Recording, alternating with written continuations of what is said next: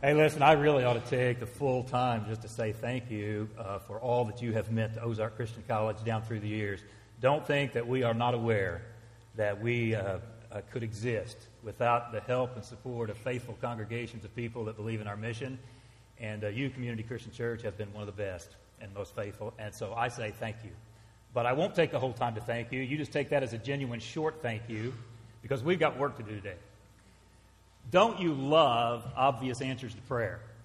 I'm talking about the ones where you pray and boom, there it is. We sang earlier, fire from heaven. God sent fire from heaven. I love those kind of obvious signs of how God answers prayer. I'll be straight with you this morning.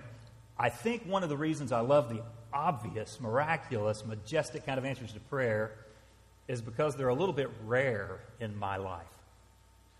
My prayer life may be a little bit more like some of yours. It's a little bit less spectacular. I can give you one example. There aren't very many audiences that frighten me. I teach a room full of 75 freshmen at 7 a.m. in the morning, Old Testament history. What I'm saying to you, Community Christian, is I ain't scared of you. You look like pleasant people that love Jesus, and I'm thrilled to be here with you. Hey, there is one audience that really just frightens me right down to my socks. Elementary school kids.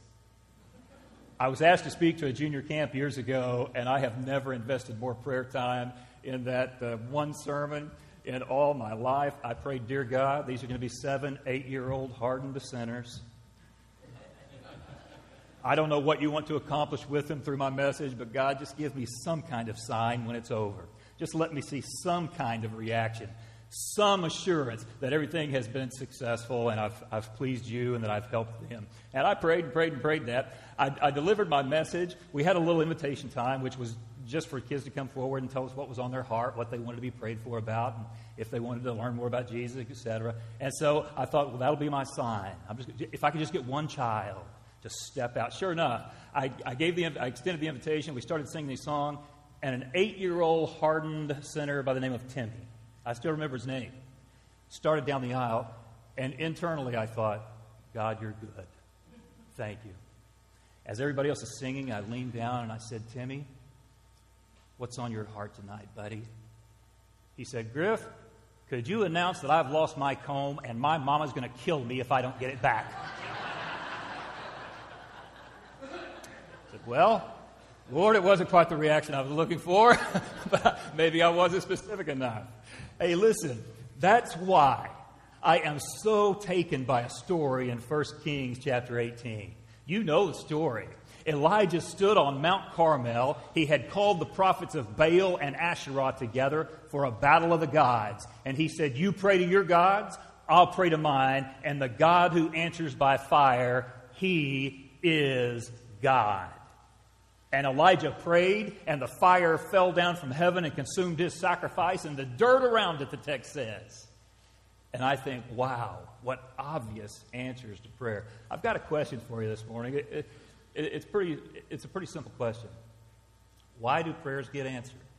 I think about that when I think about Elijah and what happened there 850 years before Jesus. What was going on 850 years before Jesus is King Ahab, king of God's people Israel, had decided to start compromising Jehovah God worship with Baal and Asherah worship. He sort of mixed the two. He sort of made everything culturally. Can you identify with the time? Compromise. And Elijah didn't like it. And I am so taken by a prophet, a man of God, who would stand and say, the God who answers prayer, he's God. Now, you know a little bit about Elijah, so let me just kind of think through some questions. I'll just ask some questions this morning. Could he have maybe his prayer was answered because he was so incredibly honest or committed to truth. Ahab had enlarged the slide into idolatry. He had begun to mix religions that the earlier kings had begun. And in response, Elijah, among other things, had said to the king, I'm going to pray and there will not be rain again in the land until I say so. In other words, King Ahab, I'm going to bring your country to destruction through a drought. Well, King Ahab didn't appreciate that. And that's why the next time he saw Elijah, chapter 18, verse 17, when he saw Elijah, he said to him, "Is that you, you troubler of Israel?" Listen to what Elijah said. "I've not made trouble for Israel," Elijah replied, "but you and your father's family have. You have abandoned the Lord's commands and have followed the Baals." Hey, Israel's in a drought. The king sees Elijah, the prophet, the man of God, walking toward him, and he says, "Is that you, you troubler of Israel?" Calls the man of God the troubler of Israel because they're in a drought.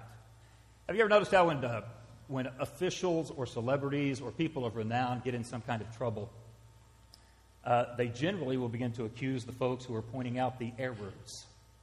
We call it a witch hunt sometimes. He blames Elijah, "You troubler of Israel," and Elijah says, "I am not the problem here. You and your family are. You have offended Jehovah." He reminds me a little bit of my favorite ex-baseball player evangelist, because I only know of one in history, Billy Sunday. Have you heard Billy Sunday's name?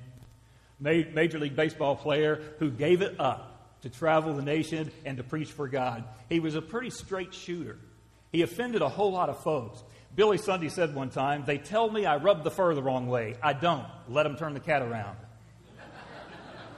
His way of saying the truth doesn't change, and I will tell it the way I know it. How honest. How honest. That's what Elijah said. "You have abandoned the Lord's commands and have followed the Baals." I love Elijah's personality even more when he becomes painfully sarcastic. Here's what he says in verse 26 when they get on the mountain and the Baal prophets are praying but nothing's happening. Verse 26. "They called on the name of Baal from morning till noon. 'O Baal, answer us,' they shouted. But there was no response. No one answered. And they danced around the altar they had made. At noon, Elijah began to taunt them." Elijah started trash talking. "Shout louder," he said. "Surely he's a god. Perhaps he's in deep thought, or busy, or traveling. Maybe he's sleeping and must be awakened." Hey, folks, David Letterman never did it better. "Surely he's a god. Maybe he's resting." Actually, some translations translate that, maybe he's relieving himself. Maybe your God is taking a bathroom break. Where is your God? But no one answered. It surprises no one who knows me well why a brutal commitment to honesty impresses me so much. Because I have trouble saying the hard stuff that needs to be said sometimes. I was in preaching ministry for 20 years at a little church called Racine Christian Church, south of Joplin, Missouri.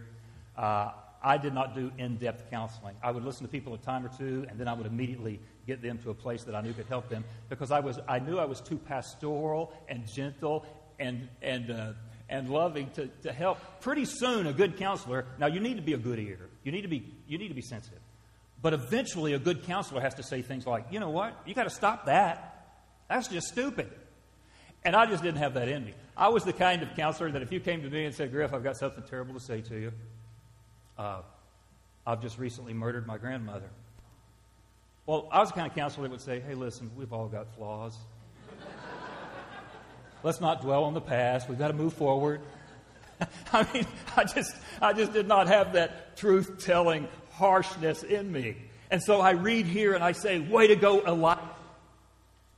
And I'm going to say to you, way to go, Community Christian Church.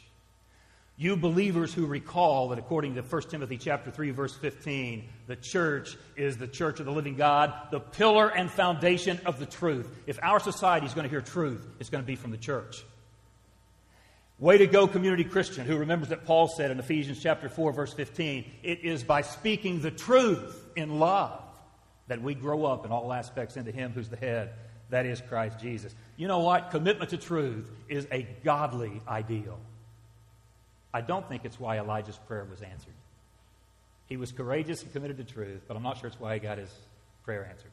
So let me ask this second thing. Could it have been because he was so incredibly faith-filled? Now, you can read courageous there if you want to. Faith-filled. Look at verse 19. He was, after all, the one who marched into the king's presence and started the showdown.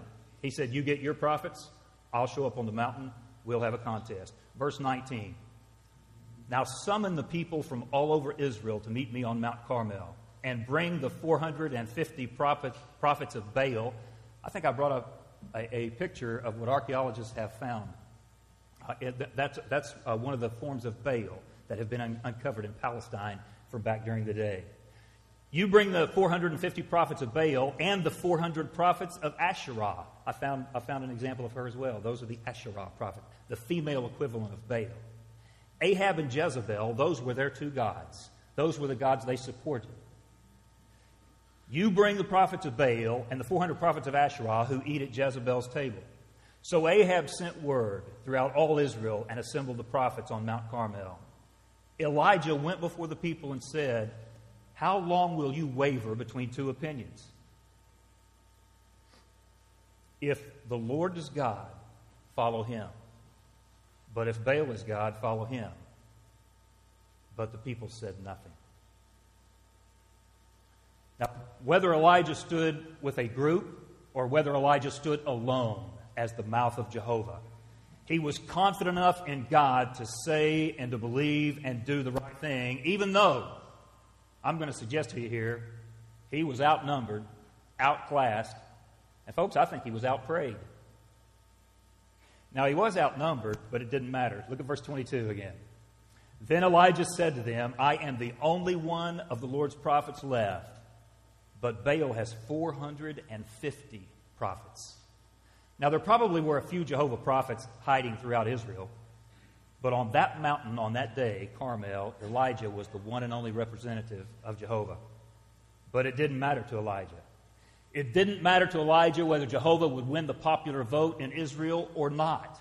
It didn't matter to him whether he was well supported by other people in his beliefs or no one else stood by him in his lifestyle and beliefs. He thought God's way was the right way, whether everyone agreed or no one agreed. He was outnumbered. Now, he was also outclassed, and here's why I say that. The Baal and Asherah prophets, after all, were the prophets of the king and queen of the nation, the most respected civil leaders in the nation. They were also the most numerous and respected religious leaders of the day. And they stood in opposition to him, but he did not care that the class of culture stood against him and that he would have seemed somewhat like a bumpkin, out of step with the society. His message was, I don't care if the leaders and upper crust of society agree with me or not. I don't need to be accepted. And he called out to the crowds in verse 21, how long will you waver between two opinions? If Yahweh is God, follow him. But if Baal is God, follow him. Now, he was outnumbered. He was outclassed. And you may be surprised I say this. I think he was outprayed. I think the Baal prophets prayed circles around Elijah. Listen to their obvious sincerity and enthusiasm. Verse 26. They called on the name of Baal from morning till noon. They prayed for hours. O Baal, answer us, they shouted. They danced around the altar they made. They were enthusiastic. Verse 28. They shouted louder and slashed themselves with swords and spears, as was their custom, until their blood flowed. Now, in case you think these pagan, idolatrous prophets were not sincere, you didn't read it closely, they began to draw blood as a way of saying, we mean what we're saying here. We want the attention of our god Baal. And Elijah said they began to draw blood. I've seen some pretty enthusiastic, emotional, drawn-out prayer meetings, haven't you? And that's all right. But I've got to tell you, if volume and quantity of words and enthusiasm would get results, the Baal prophets would have gotten results. But I seem to recall Jesus, who taught something like this in his model prayer. And as a matter of fact, he taught it in contrast to long, wordy praying. You remember what he said? Don't pray like the pagans who believe they will be heard for their many words. Don't babble on. Instead, pray this way, Matthew 6. Our Father who art in heaven, hallowed be thy name. Thy kingdom come, thy will be done on earth as it is in heaven. Give us today our daily bread, and forgive us our sins as we forgive those who sin against us. Lead us not into temptation, but deliver us from evil. For thine is the kingdom and the power and the glory forever and ever. Amen. Read it sometime. Don't pray like the pagans who believe they'll be heard for their many words, but instead, our Father who art in heaven. Pray this way. Elijah was outnumbered, outclassed, outprayed. He refused to be swayed in his faith and his courage. He stood firm. Now, his faith and his courage are good traits, but I'm going to suggest to you they're not why his prayer was answered. So let me ask a last question about this. And I'll explain this one just a little bit. Could it be that his prayer got answered because he was so experience-centered? And here's what I mean by that. Elijah was absolutely certain that if God was true and real, it would work in life. He had no qualms about the fact that if God was God, he could show up in life. He didn't mind putting the truth about God on display in life. He knew it would work, and he knew he would win out. Here was his challenge, verse 24. You call on the name of your God, I'll call on the name of Yahweh. The God who answers by fire, he is God. Now, if I was going to attach a philosophical label to that, I would say Elijah was being pragmatic. He was a pragmatist. Pragmatism is just that philosophy that if it's practical and works in life, then it's right and it's real. Now, hang on. There are dangers to pragmatism. I know that. Just because something appears to work and be effective in life doesn't necessarily mean it's right or it's good. Placebos are a reality in the medical field, are they not? Some people take something that is nothing more than a sugar pill for illness, and they are healed by it. Does it mean the placebo was a real medication? Absolutely not. So I know pragmatism is no real test of truth. I know placebos are fraud. And I also know this, fellow believers, a life of faith, think about this, a life of faith and trust in God, by definition, means there won't always, or maybe even often, be bold demonstrations of God in life. I want you to think about that. We do not live by knowledge or sight, the Scriptures say. We live by trust. And I know that true believers go for long periods of time with no visible, obvious, majestic evidence that God is at work. Right about that? Sometimes, and aren't you thankful we see those? But to live a life of faith means you keep trusting whether you see it or you don't see it, because you know He is there.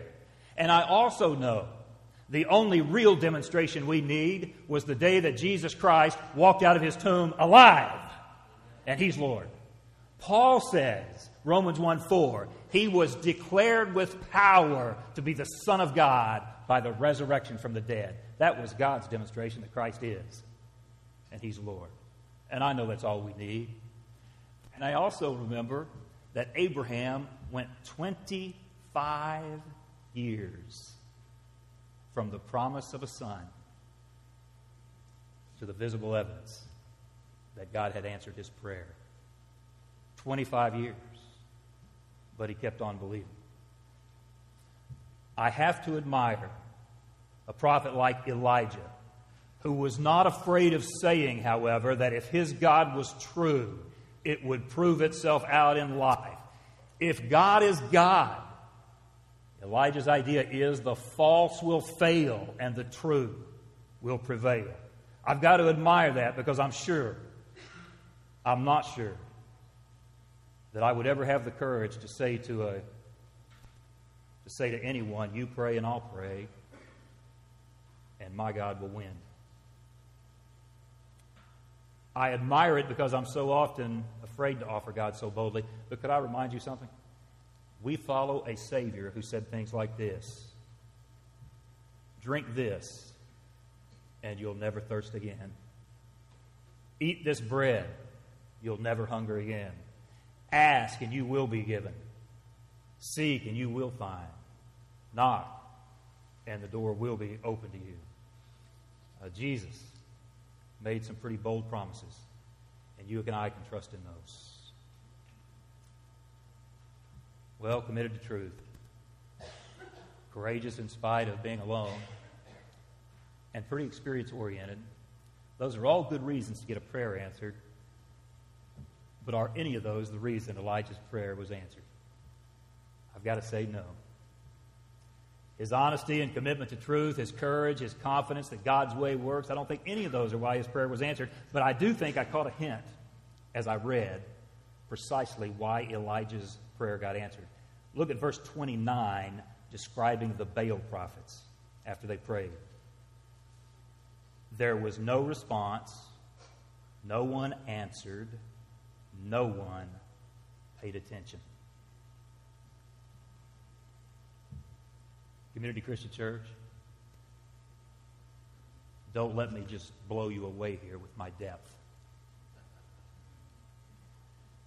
Do you know why their prayer was not answered? There was no one on the other end of the prayer. No one heard. No one paid attention. No one answered. Their prayer, aren't you glad you came today? That's just mind-blowing, wasn't it? Their prayer did not get answered for the same reason if I tell my 2-year-old grandson, hey, would you hand me that toy off the floor? Hand me that doll off the floor. I might get the doll. But you know what? If I said to the doll, hand me my 2-year-old grandson, it's never going to happen. Why? Because the doll's not real. My grandson is. Nothing makes conversation less effective than no one on the listening end.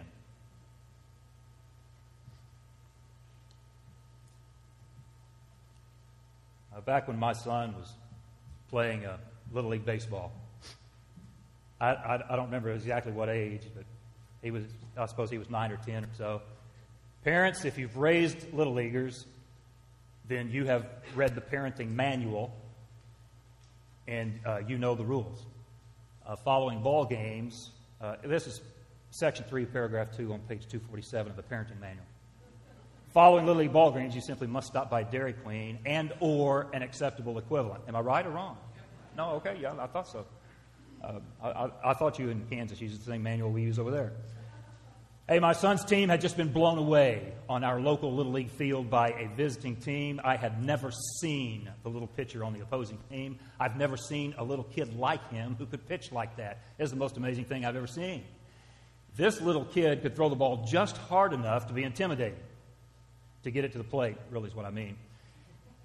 He was good enough he could occasionally throw a strike. He was wild enough that my son's team spent most of the day batting with this posture.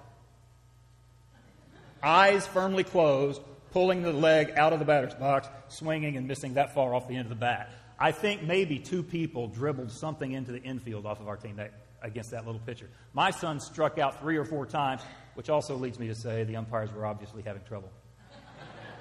You know that wouldn't happen. Following the game, we did the thing. We stopped at Dairy Queen. As we were eating our ice cream, I looked across the restaurant, and there, seated across from us, was the mom and the dad and that little opposing pitcher, whom I had never seen before until that game. Didn't know who they were. When we finished, I sent Micah and Sally on out to the car, and I said, listen, I've got to go over here. I've got to tell that kid good game. Now, by the way, community Christian, this is not my personality at all. It is painful for me to intrude into anyone's family space and time. And I walked up to their booth, and I even did the... and finally, they looked up, and I said, listen, I'm so sorry. This is not like me. I'm sorry for interrupting your family time, but I had to stop. My son's team is the team that your son, and I looked right at it. I said, my son's team is the team that your son just blew out of the water over on the ball field. And I said, I had to stop by your booth and just say, and I looked right at him, and I said, young man, I've never seen anything like you at this age. I said, I hope you love the game all your life, because I've been a lifelong baseball fan, and I hope you love it. I said, as long as you love it, you keep working hard, because you have something special. And I looked at Mom and Dad again, and I said, again, I apologize for interrupting your time. And I left. On a Tuesday evening, the next Tuesday, I heard the phone ring, and I heard my wife say, yes, he's here, which always causes me to go, yes, he's here. She started walking the phone toward me, and I'm doing the thing. That bothers me. I don't know who it is. She handed me the phone. I said, hello, and it was a female voice on the other end that said, is this Griff? I said, yeah, this is Griff. She said, Griff, I don't want to scare you. Immediately, I was frightened. Seriously, she got me to chill down my back. She said, I don't want to scare you, but my name is Dee. You stopped at our booth at Dairy Queen a few days back and met us and complimented my son on a baseball game. Do you remember that? And I said, yeah, I remember that, Dee. She said, well, I asked a little girl behind the counter, does anybody know that man headed to his car? And a little girl said, yeah, that's Griff. He's our preacher. And she gave me your phone number. She said, Griff, again, I don't want to scare you. Again, I'm scared. But she said, let me tell you a little bit. My husband and I are having some marital difficulty. It's not why I called you. We may or may not be able to hold it together. She said, I've got another son that you didn't meet who's in trouble with drugs. It's not why I'm calling you. We may or may not be able to salvage him. She said, I was just diagnosed with a small bit of cancer. It's not why I'm calling you. I may or may not be able to be cleansed of my cancer. It's not why I'm calling you. She said, let me tell you why I'm calling you. For 2 months, every night in my yard as I water my flowers, I have prayed this prayer. God, if there is a God, I need someone to show me how to have life. And she said, you are the man. I think I said something faith-filled like, are you sure? She said, yeah, I'm sure. For 2 or 3 weeks in a row, Dee came to my office on a Tuesday afternoon, and we studied, and I didn't do anything except talk to her about the cross of Jesus Christ and how much God loved her and what Jesus had done for her. I don't keep a lot of mementos from ministry because I would tend to be a pack rat, and we just have to keep building rooms and things. So I don't keep letters. I try to enjoy them as a blessing from God and let them go. That's the way I try to do it. But I do have a small shoebox in the bottom of my closet, and in that shoebox is a note that simply says this: I got it the week after Dee was baptized into Jesus. It said, Dear Griff, thank you for introducing me to the one who gives real life. I will love you forever. Isn't that a great word? I will love you forever. Dee. Now, Dee's prayer did not get answered because Griff is so brilliant or spiritual. I was a baseball fan, didn't have a spiritual thought in my mind. Dee's prayer got answered for one reason. Because every night as she watered her flowers and prayed, God, if there is a God, there was a God. And I've been successful driving over here today. If you walk away with nothing more than the next time you pray, having the thought go through your mind, God, you are. Let's pray. Father,